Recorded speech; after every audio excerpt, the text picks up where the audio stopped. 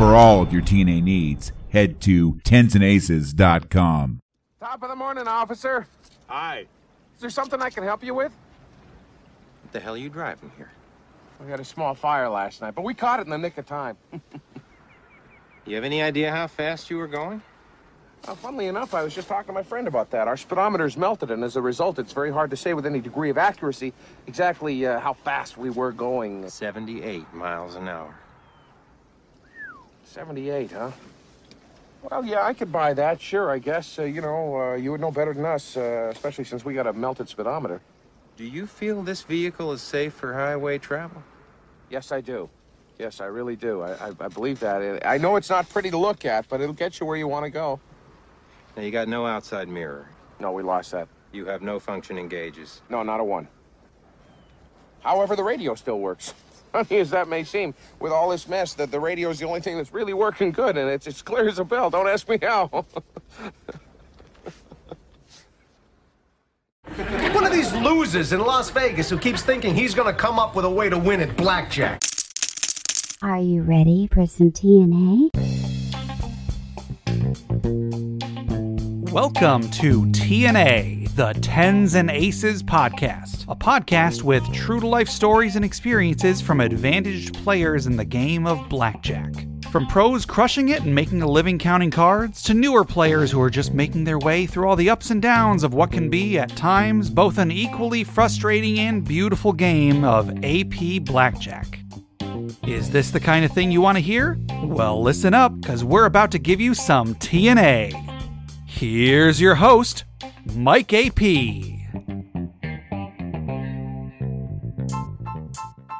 And welcome to the show today.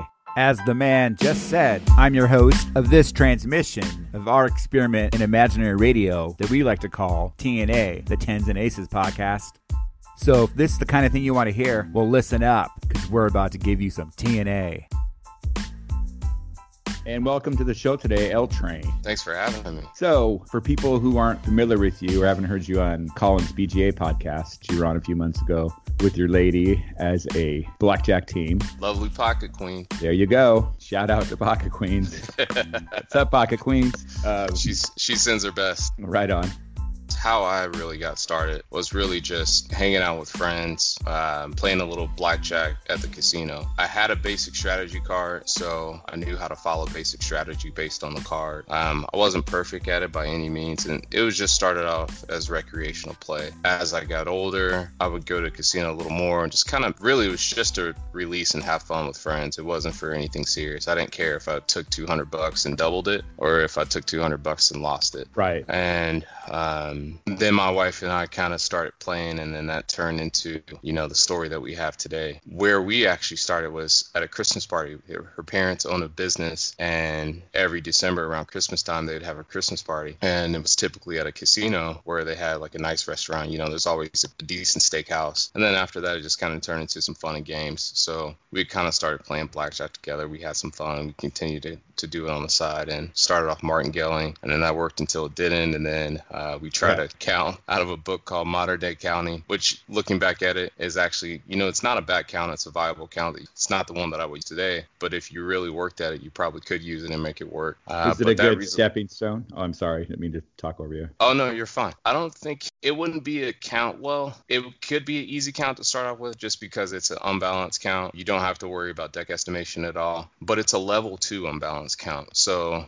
you'd have to get used to dealing with that, which is, I don't think the ease of use is something that a beginner would want to start off with. I agree. I think high-low's great just because of the ease of use. Once you get over the fear of deck estimation, which is something you should always be working on. That's the beautiful part about it. Like, you can't really perfect it. Like, the word estimation's in there, so it's not going to be perfect. But you can always work on, building up to being as accurate as you can with decks. That was one thing I thought was very intriguing about boot camp.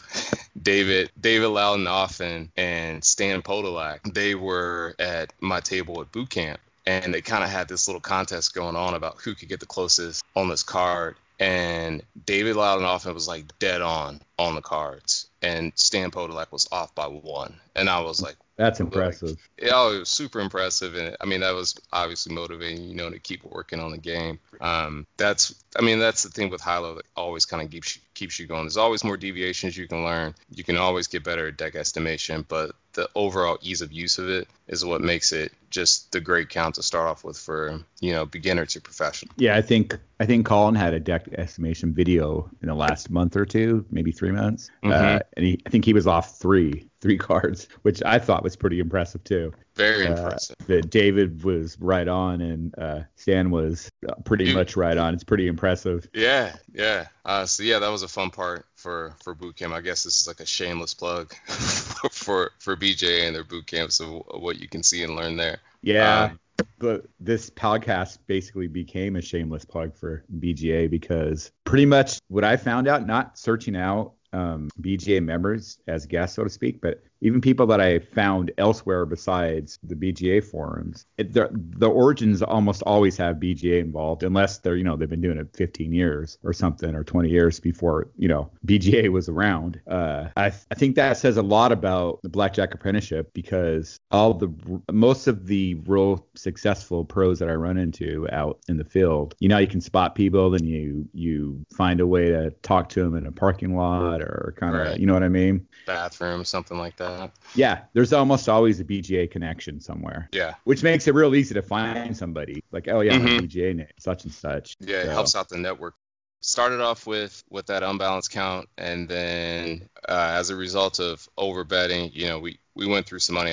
I really kind of messed up some bankrolls, and that was pretty demoralizing. You know, you have money, you invest into it, and then you lose it. You know, you kind of lose hope and everything. So, I mean, it really kind of got to my mental health. I wasn't in the best place at all. Sure. Was that just variance, or was that a mistake you were making? I think it was a combination of both, to be honest with you. There's definitely variance involved. The other part was, you know, there were certain deviations that I wasn't using. And so it's hard for me to actually look at that and say, hey, this was true advantage play, because it's not like I followed all the deviations and was playing a perfect game. Like, my game was pretty crappy. It wasn't what we didn't do, or what I didn't do was overbet when the count was not in my advantage, but I definitely did not bet properly when we did have the advantage, or when I had the advantage, if it was just me playing at the table.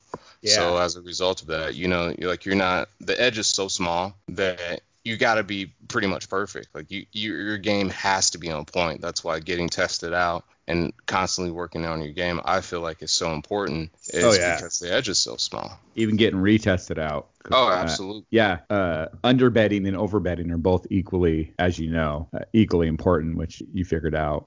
So I think a lot of people don't realize when they're first starting out that maybe because they're protecting their bankroll, that underbetting is probably worse. That sounds right. I think it's harder to overcome, you know, the variance that you have to overcome. Exactly. If you underbet. I mean, there's less risk, I guess you could say, involved. Like, I think you would be less likely to completely blow out your bankroll if you underbet. But at the same time, you know, those times where you really do have the advantage and variances in your favor, you're not really getting over that hump. So you're just constantly working up a hill versus, you know, if you overbet, then when you take that downswing, you're taking it full speed. Right. And you underbet, you're cutting your EV off at the knees. Right. Yeah. So I don't know about you, but I don't like working for $6-7 an hour.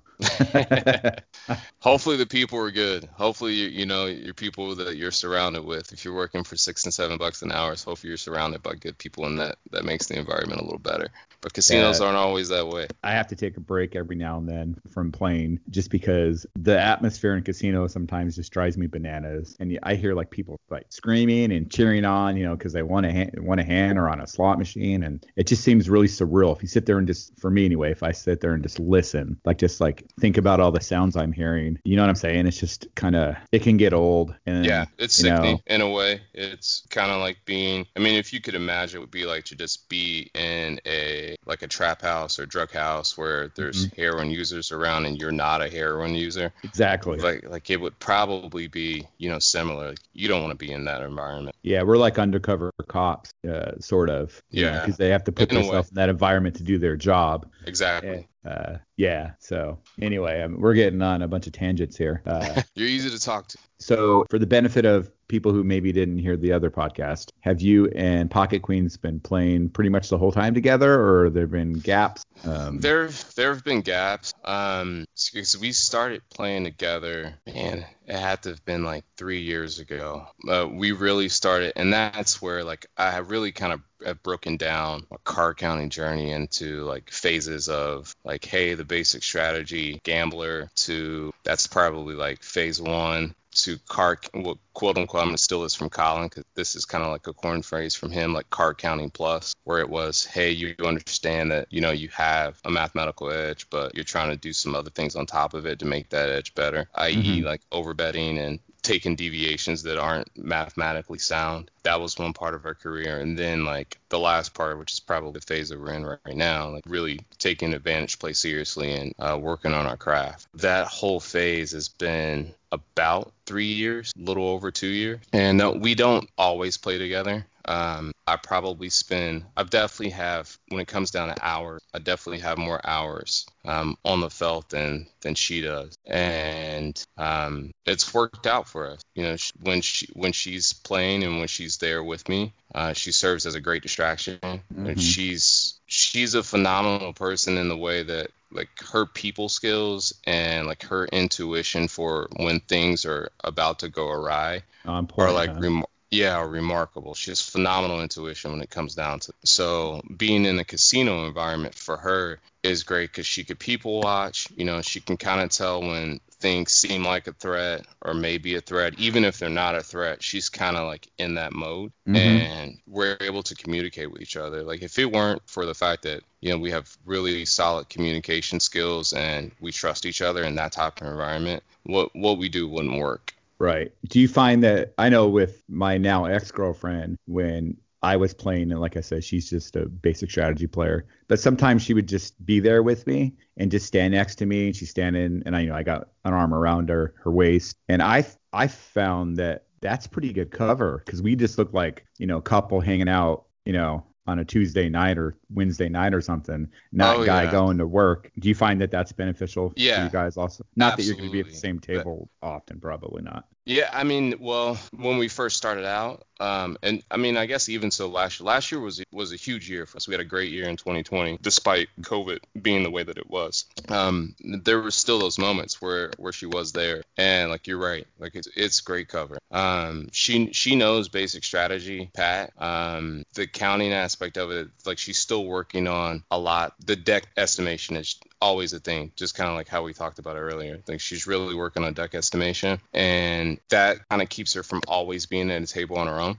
But it also allows us to be able to like play together if we want to. If we can play at the same table, we can do that. And what we don't have to worry about is spreading the forehands. This was kind of a topic that came up on the BJA forum recently. Someone had mentioned that they're playing with their wives and they were trying to figure out if they should actually play fours, if they should play twos. And what worked out for us is just playing two. And she would be able to recognize when the counting got to the point to where it was time for her to come in. And if I were to raise my bet, she would kind of raise her bets a little bit. And if there were a hand where there were a deviation, like because she understood the game and she understood the mechanics of the game, she knew to kind of slow down to try to figure out, oh, hey, it's 12 against the 2. Is it really, you know, like, is it really a true 3 right now? Should I be hitting this or not? And like other deviations, like those were things that really helped us work. And it was great cover because most of the time we've never really had a moment together where we're sitting at the same table where we've had to really worry about heat. Most of the time that happens when it's either her that's attracting a certain amount of heat or it's me that's attracting a certain amount of heat. Right. There's a certain amount of covariance there, of course. Oh, but, you know, so there's that too. Yeah. I mean, I guess to clarify, when I say twos, I mean that I'm playing a hand and I'm playing one hand, she's playing one hand versus me playing two hands and her playing two hands.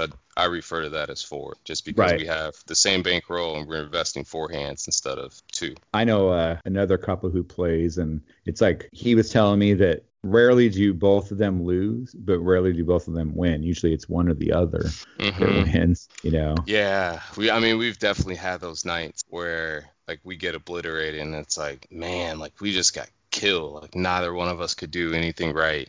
Or the nights where it seems like the deviations just don't work out for whatever reason. Like, I mean, the count calls for me not hitting 15 against a 10, and then she's got 8 against the face card, and I'm deviating by not actually hitting my 15 against the 10, and she's deviating now because she's now she's doubling it. She pulls a 5 or she pulls a 6, and then we lose. You know, like those nights happen, and that's just how it is. You know, the good thing about having a partner that understands the mechanics of the game and really gets the fact that, you know, there's going to be swings is that, you know, you can win together and you can lose together, and you have each other in the process. Yeah. So we're going to take a quick break right now. Here's a few messages from our sponsors.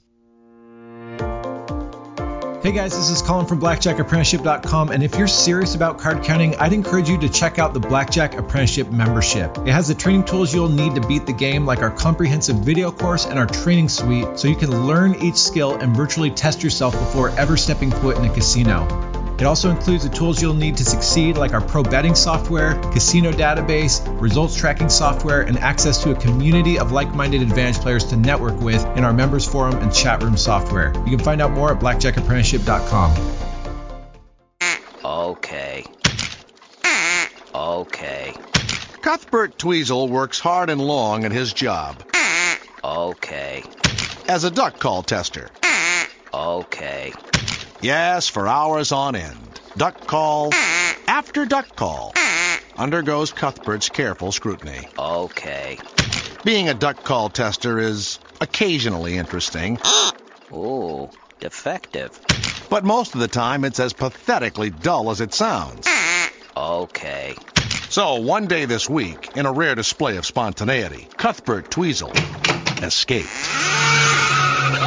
To Las Vegas! Las Vegas! You can be there tomorrow. There are flights every nanosecond practically. Las Vegas! It's amazing, it's exciting, it's glamorous as heck, and way more fun than working. Hey, why not? Call your travel agent and get your to Las Vegas. Okay. A mental health tip from the Las Vegas Convention and Visitors Authority. And now we're back with L Train. If you could tell your younger AP self something that you know now that you wish that somebody had told you then, what would it be? That's a great question. I think you asked Nichols the same question in his interview. You know, and our answers kind of align. Be patient. I would tell my younger self, be patient, slow down, take the time to learn everything, really go through basic strategy and learn that like you could do it in your sleep, where you don't even have to think about what you're doing. If you have 9s against the 8 versus 9s against the 9, are you staying or are you splitting? Have everything down cold, and then move on to the other thing, and then work hard at that and not be so anxious to get out on the table. I would definitely tell my younger self that. The other thing I would tell myself is to 100% invest in software that looks at the math behind the game and slow down and really play and understand the math behind the game. And then after that, then decide to actually take it to the table, because then that makes things a little easier to deal with when you have to deal with a variance. Early on, I didn't have that at all, and I put myself through a lot of mental anguish just because it was the math working itself out. Variance was doing what it was supposed to do, and I wasn't ready to handle that emotionally. So if I could go back and talk to my younger self, that's definitely what I would tell myself. Just be patient, work hard at it, don't rush it. Doctors don't just study for a year and then go out and start doing their thing. And with any other profession that requires a lengthy amount of time of education, you got to put in the time and work first. And I guess if we were to relate it to the medical profession, like they call it practice, and they call it practice for a reason. That's what I was going to say. Yeah. You really got to practice at it, and same even still. Yeah, same thing with us. No, sorry to cut you off. Like, same thing with us. Like we're always practicing. Like still to this day, like if I take a few days off, I've got an app that I use that I really like to work on just to make sure that I'm up to date on all my basic strategy and even on accounting. It's outside of the BJA app that I use, and I use that at least if I go over 3 or 4 days without playing, chances are I'm on that app for at least 100 hands just to make sure that I'm staying on top of it. Absolutely. I think that's important to do. Mike Trout still takes batting practice, right? Oh, yeah. Russell Wilson still practices throwing to the receivers. Receivers still practice their routes. You know, we could do 100 examples here. Something you said there that I think is key is the idea of the software. Because when you use the software, for people who maybe are newer to this that don't know, I'm sure you know this, but for the benefit of those listeners, it's amazing when you play around with it for a little bit and you see just how much something like penetration or rounds per hour makes the difference in your EV. It is very, very eye-opening. And if you don't have the software to do that, you're going to cut yourself way short of several opportunities, or you're going to play games that maybe you shouldn't be playing, or spend too many hours on games you should be playing, or not enough hours on games you should be spending more time on. I think that's very, very, very, very important. And it's not that expensive to buy CVCX, or if you join Blackjack Apprenticeship, the pro betting software is pretty decent too. Not quite up to CVCX, in my opinion. Sorry, Colin, but it's still pretty powerful. Yeah. Yeah, no, you're right. It definitely gives you the opportunity to kind of see into the future a little bit and really just have an understanding of, okay, I have this much money. This is where my risk could be, and go from there. That kind of brings you back. That brings me back, to the question that you just asked. That would be the other thing that I would look at. I would actually keep my risk lower in the beginning. That was one thing that I had no real true idea of, because I hadn't really invested in software, was how high my risk of ruin was. Right. And it's easy to think. I think that, part of this is conditioning. Like if you get a 90% on a test, you think that that's a good score. If you get a 95% on a test, you may think that that's a good score. Like if you win 95% of the time, you may think that that's a good score. But when it comes down to risk with blackjack, that's too much. 5% risk, unless you can easily replenish that bankroll, 5% is pretty high. If you think about certain disease states that are even out there, like 5% happens way more than what you would think. That was something that I think Joe748 had mentioned on, it was either a BJA podcast or Gambling with an Edge podcast, one of the two. You say, you'd be surprised how much 10% happens. And this was after I had bought software, and I was like, if I wish I had listened to this earlier. If I could talk to my younger self, I would go back and say, hey, keep that risk. Don't even think about going over 2%. And that's when 2% for me is like, hey, I started off with a certain bankroll and I took a downswing, and I know I don't want to adjust my betting spread too much right now, because I know that I can easily climb out of this just because of variance. I get into that 5% range and my nerves are just like way too high, and that's even on a trip bankroll. Right. I like to keep it as stress-free as possible and just go in and know it makes the work easier. You're not stressing out. You're not fretting the money. You're just there to do your job, not be robotic about it. You still have to, put on the act where you can have a personality with the dealers, interact with people, still look like you're there to have fun, make it seem like you're a gambler as much as possible, but still be making money at the same time. And if you're fretting the money, things become a little harder, in my opinion. That's for me. Other people may be able to do it. Personally, for me, I just can't. Yeah, you're absolutely right. Quick little story. I was playing. So I made a mistake. I should have stayed on my 16 because I just screwed up, and the deviation, I forget what the count was, but it was definitely where I should have stayed on my 16. And then I took a hit. I got a 5. So dealer pulled 20 and I won the hand, and I'm like, fuck. I'm like upset. And the guy next to me is like, you just won $200. Why are you mad? I was like, because I made the wrong play. He goes, no, you didn't. And I was like, and I had to catch myself I had to start to look like a gambler. Like you're saying, I should have been high-fiving the guy, not like, because I was mad. That bothered me for like a week or two. Yeah. Even though I won the hand, it wasn't about the result of the hand. It was about, I can't believe I missed that. You knew you weren't playing perfect. Yes. Yeah. And it was something very simple, like 16. And it was obvious that I should have stayed, especially with my bet. It was, you didn't have to even think about it at that point. If I'm betting that much, if I'm that far up my ramp, it's pretty obvious that I'm staying on my 16. And I just took a 5. My brain went to basic strategy. I don't know what I was doing. Maybe a pretty cocktail waitress walked by or something. I don't know.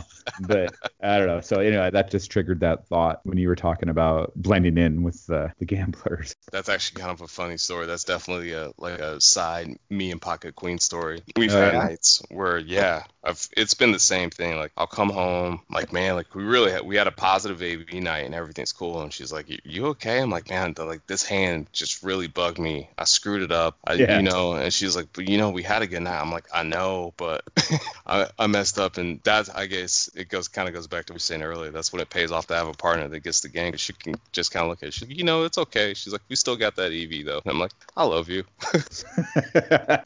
I have a little issue with having brain fog sometimes because I have diabetic blood sugar issues. Okay. And sometimes I learned after that actually that I should just not play if I don't feel perfect. That's another thing for the listeners, is if it's okay to have a night where you just decide, I'm not feeling it. Yeah, I'm not feeling it. You should only play in my opinion, when you're in your optimal state. Because if you're not in your optimal state, you're going to make only a couple mistakes an hour and then you're losing your edge. So you got to be humble enough to know when to know that you need to sit on the bench that day and maybe, go see a show or something. And then if you're on a trip, go see a show, go do something else. And then the next day, hit it hard, maybe play longer hours that day or something like that. I don't know. That's just what I do. Yeah, I agree. Hats off to you for the realization. I think that's another thing that's learning, realizing, hey, like I'm not at my best right now. Kind of figuring out, checking your ego a little bit, saying, hey, like I'm not at my best right now, or you've got a lot of stress going on at that point in time, or physically you're not feeling right. Being able to kind of stop yourself and saying, hey, I'm not going to do this today. Like, those are, in my opinion, those are positive ED moments, just because you're not putting yourself at risk. Even something as simple as maybe you're everything's fine, but maybe you just been playing for 16 hours and maybe you want to play more because you're getting no heat. It's a good EV game. Everything's great. It's a great game. You're only in town for X number of days, whatever. So you're just trying to hammer it. But there's a point when there's diminishing returns.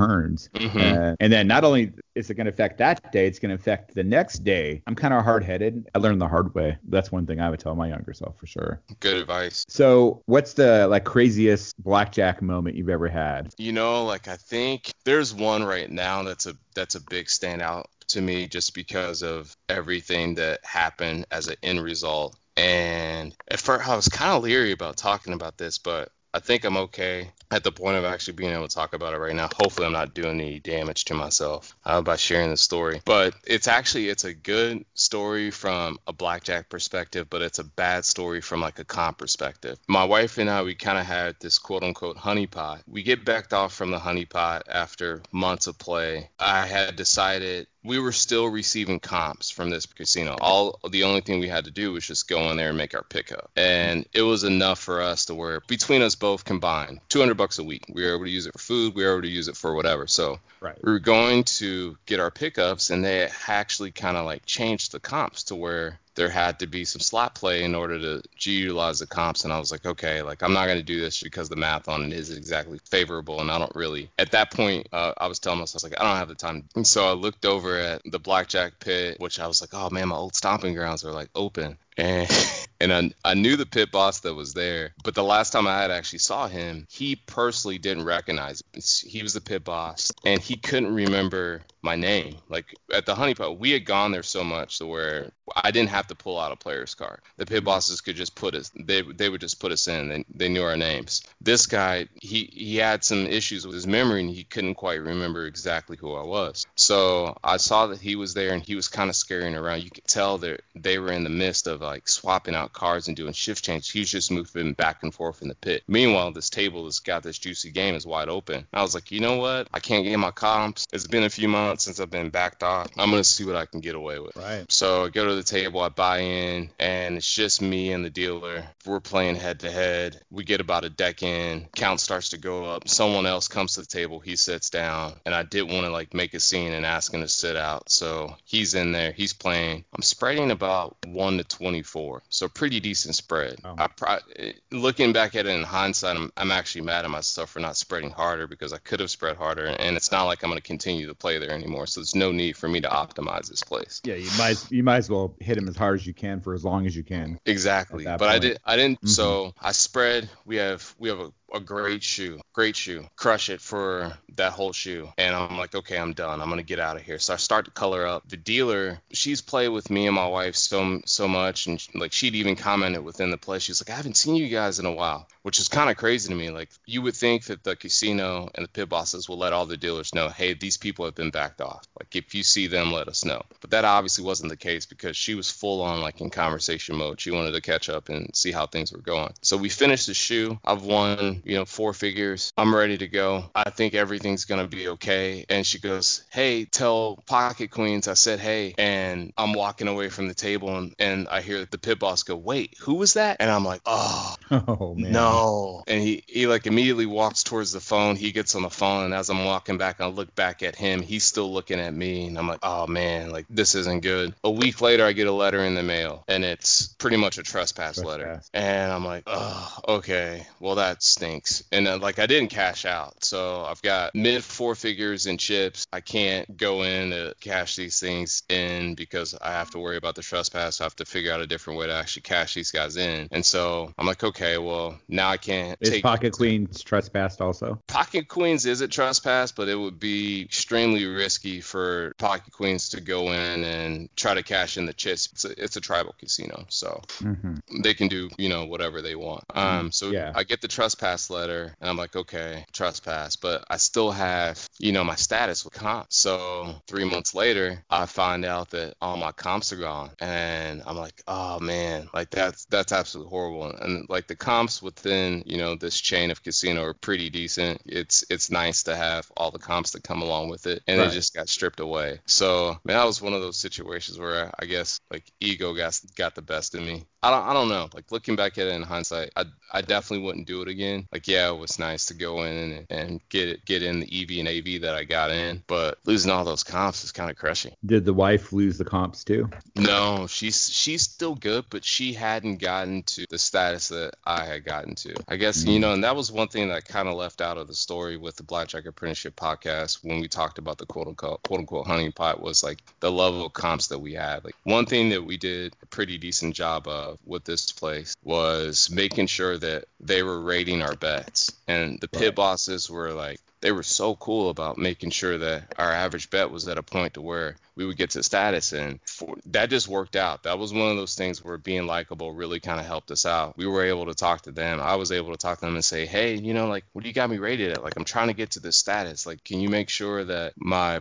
play's up there? There were a few in particular that they just flat out didn't care. They're like, yeah, I got you. Like, I'll rate you at 2x200, 2x300. And it was perfect because it would be like that for 2 or 3 hours. So 2 or 3 hours at 2x200, 2x300, they get your average bet up there. It adds up. When they start to give out bonuses and everything else on certain days, like you can really take advantage of the comp system if you know what the comp system is worth. I don't really play rated too many places these days for, obvious reasons. But I remember that there are places where I was like, 2x200 or whatever like that, rated at that. The next time I went in there, maybe it's a lazy floor, they would just put whatever my previous rating was. It seemed like to me. But then, I checked my points and it's pretty obvious doing the math that they had me rated at 2x200 or something like that. And it's because I'm just assuming that it's probably because they just were lazy and they put okay, this guy usually bets this, he must, whatever. I think that's a consideration too. And also another thing with comps that I want to put out there for the listeners is, especially during this COVID time, limited spots and everything, is if you have to get up sometime and then walk away. Like there's this one casino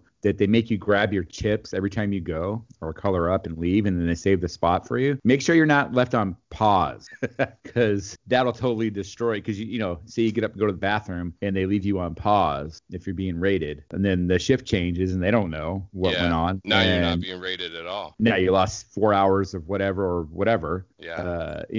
If you're using that casino as a comp hustle, that's a huge part of your calculation of making it worth your time to play there. Absolutely. Anyway, I just thought I'd mention that. I think that's good advice. I think if you can if you understand like that the relationship that you have with the pit bosses, then that helps. Like obviously if you think that someone's sweating you and you are playing comp, the last thing you want to do is say, hey, what's my play? Are you rating my play? Are you rating my play? Then it seems like you're kind of fishing for something. But like you said, if they're lazy and they're clueless, those are kind of gold mines. You can really capitalize on those. Yeah, like the whole, maybe, do a white rabbit thing where you're starting at the beginning of the shoe, at a higher bet.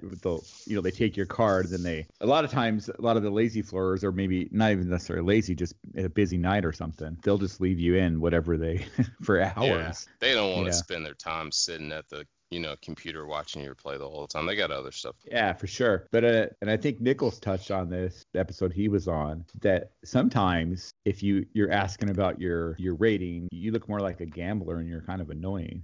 So maybe they'll just leave you alone. That's true. A lot of general gamblers, they really care about their comps and their points and all that stuff. And a lot of APs don't even play rated, so they obviously don't care about the comp. Yeah. So, yeah, that's a good point. Yeah, I think that you're right. He did touch on that. Kind of contrasts what I said about asking about it all the time. But I think that, in our world, there's not really a lot that is absent. I think some people ask questions on certain things, and I did the same thing. And sometimes I still kind of do the same thing. Like you ask questions about certain things, especially earlier on, and you want a black and white answer. And in the advantage play world, there's just not really a lot of things that are black and white. Like a lot of things are situational. Mm-hmm. And I think the point that you just touched on is kind of one of those things. Like sometimes it may be worth it for you to ask, hey, how's my play being rated? And other times it may be a dead giveaway that you're just trying to take advantage of the system. I think you kind of have to trust yourself in those moments and kind of feel things out and see what the water temperature feels like.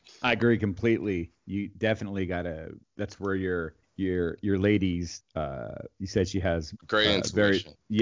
Like that's great. People who have those kind of skills, and you can read the room, so to speak. And because it's not black and white.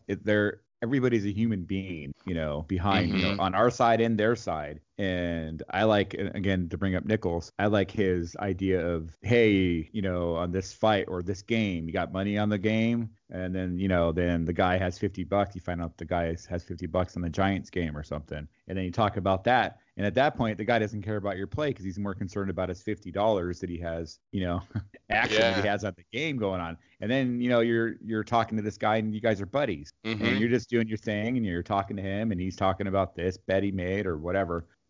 That kind of thing is very, very beneficial, I agree.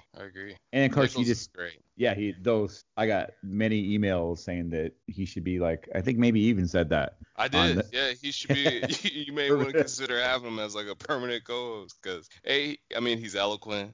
He's well spoken. Yeah. He's got that background in like sociology and psychology so he understands people. And in my opinion, he understands the game. He was someone else that I met at boot camp that had an impact on me. Right on. I'm sure he'll be happy to hear that. So anyway, enough of the Nichols love fest here. No offense, bro. We got to move on, Nichols. I guess you said other stories. Yeah.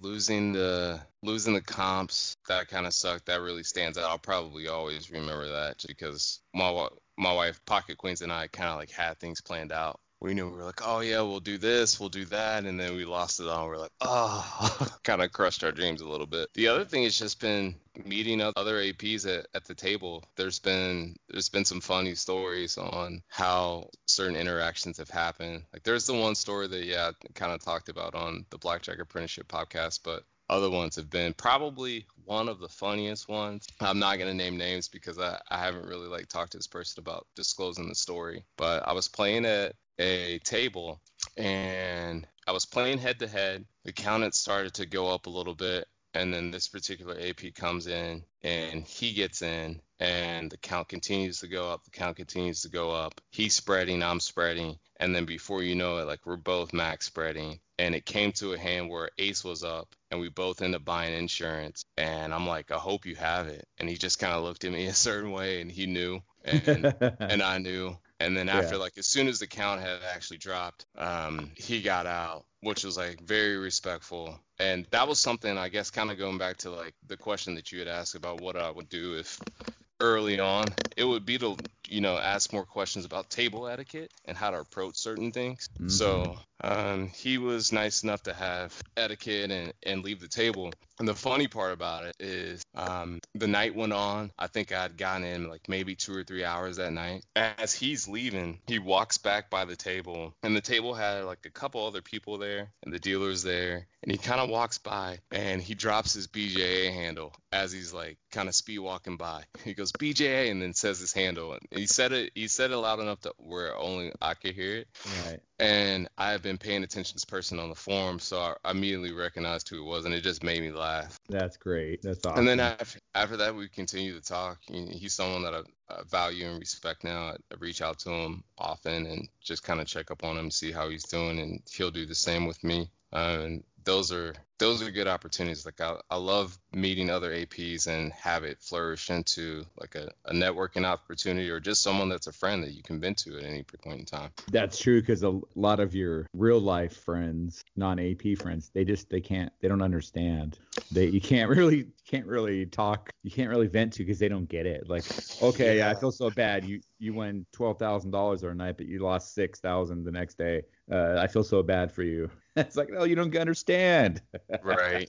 Yeah, that's a good point. That was probably one of the things that Pocket Queens and I wish that we had talked about more on the Blackjack Apprenticeship podcast. If we had more time, we probably have gotten to it. It's just, how do you interact with friends? How do you interact with family? Like when people know what you do, because our family has, like, they've kind of seen us go through the downswing of things. So there's sort of a negative connotation that's associated with it. And they don't really get how the game works per se. Right. And so that makes it tough. Like it's a part of our life that aren't really that open about with family and friends, because we know that, a lot of people don't get it. People just think that you're a gambler. They don't really understand that, this is an investment opportunity, and that, it's a viable job. It's a viable business that, you can grow and really turn into something amazing if you put in the time and effort for it. Yeah, it's really tough when you want to be an authentic person to, close friends and family. Then you have to compartmentalize, and because the way other people look at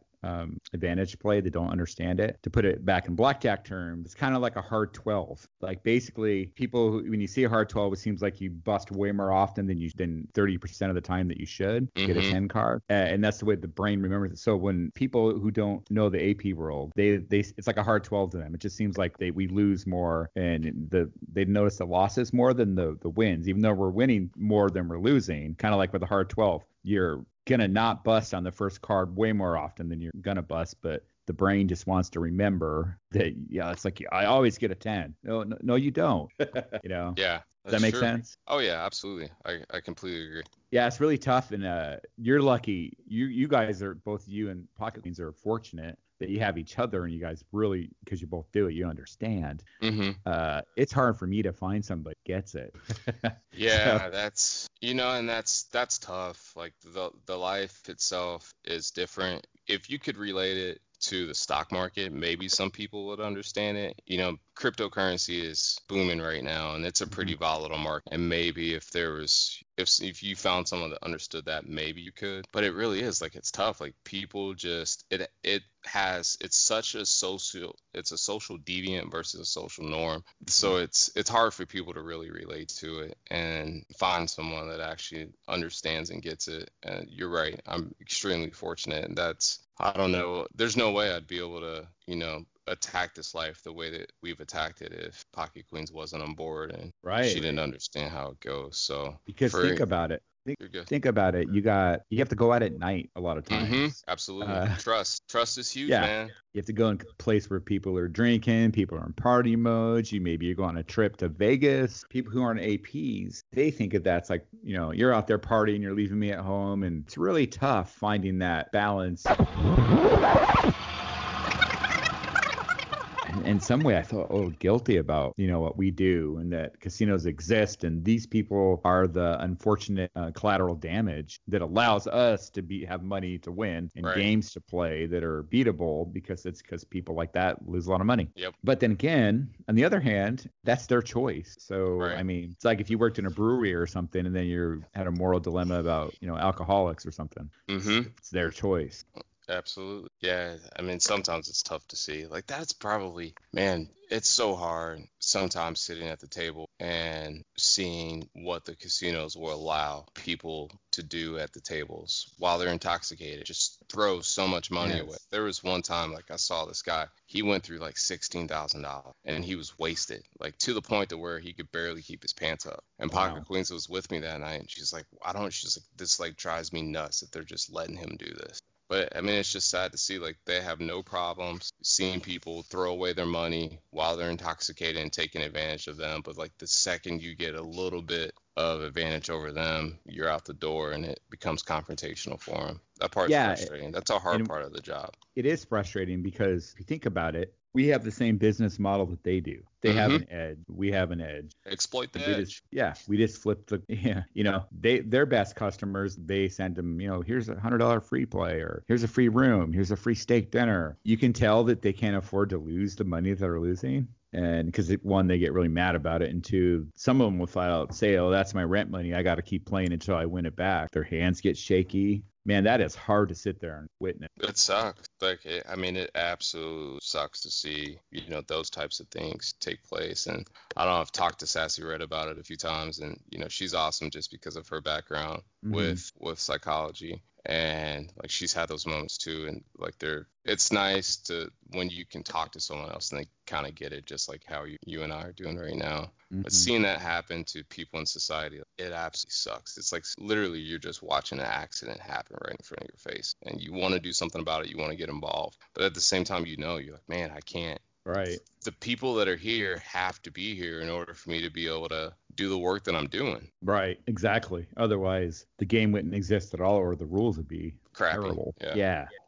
It's kind of going back to what you were saying about somebody's completely drunk and barely keep his pants up. I've seen many people get cut off from alcohol, but very few people get cut off from gambling. Yeah. Yep. That's pretty sad, right? There was one casino I was pretty impressed with. There was this guy, total ploppy. He was betting like 2 times 5, anywhere from 2 times 150 to 2 times 500, plus another 100 on each side bet. And a bunch of security comes over, the casino manager come over and say, sir, we're going to have to ask you to stop playing blackjack for tonight because we feel like we're stealing money from you if we allow you to keep playing. Wow. So, I mean, he couldn't even stack his chips. Like, he'd get paid, he'd knock him over, and he was completely out of it. And yeah, they cut him off totally from gambling. They offered to put him up in a hotel room, and I thought that was great. And this is hopefully they didn't steal the chips. Yeah, well, I don't think that. But okay, maybe you're right. Maybe they're assholes.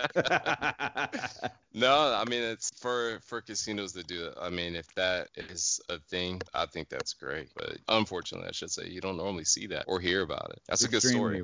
And he was slowing the game down because, I mean, he couldn't grab the chips, and he was annoying other players. But he was losing a lot of money, thousands and thousands of dollars. And usually, that's another thing that bugs me, is when some guy's a jerk to the dealer, especially if it's a female dealer. I don't know why that should matter. That's just the way I was raised. And if some guy's being belligerent and calling the dealer a bitch or saying this and that and the other thing about them, or I've heard of calling the dealer fat and stuff like that, and saying personal things, but the person's losing thousands and thousands and thousands of dollars, so they tolerate it. That really gets under my skin. Yeah. That poor dealer, even a guy, has to stand there and deal with that. They're just doing their job. You know? Yep. I agree with you. That's another area where having Pocket Queens with me is huge, because you're right. Talk you off the ledge. She doesn't necessarily talk me off the ledge, to be honest with you. Like, it's an opportunity for her to get involved, and it's not just like a guy having to get involved. Like, it's a female standing up for another female. She has no tolerance for that type of BS, bro. There's like no tolerance for it, and I love that about her.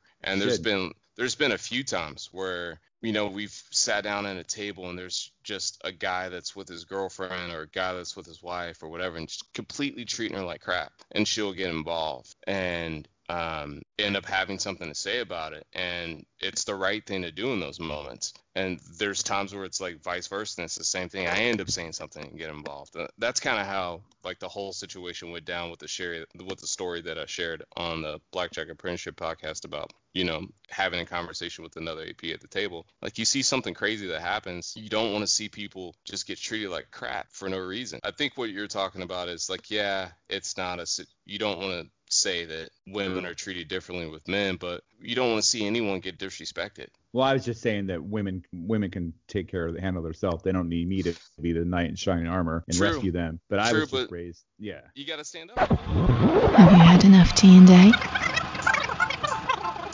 Well, unfortunately, that's going to be the end of part 1 of this interview with L Train. In the coming weeks, we should have part 2 of the interview with L Train. In the meantime, if you need more TNA, you can check out our website at tensanaces.com. And speaking of the website, we just started a blog, and the first article was just published earlier today by a listener. I think he has a very interesting perspective, and I would encourage you all to go check it out. I also want to give a big thank you to the generous folks who donated on the website to the Tens and Aces podcast to help cover the cost of making this little shindig. It is greatly appreciated, and again, thanks a lot, guys and ladies. So, as always, if you'd like to reach out to the show, you can email us at tensanaces21@gmail.com. That's tensanaces21@gmail.com. Or you can reach us on our voicemail and text line at area code 518-289-0478. That's area code 518-289-0478. We're also looking for articles and blog posts, and if there's anybody out there who would like to contribute anything like that to the TNA website, you can go to www.tensanaces.com, and there's a link on the blog where listeners can submit items for the show. And yeah, I know you don't need the www, but you know what? This is my podcast, and if I want to say that, I'm going to say that because I like saying that. So there it is. But anyway, that's about all we have for today, and we will see you down the felt.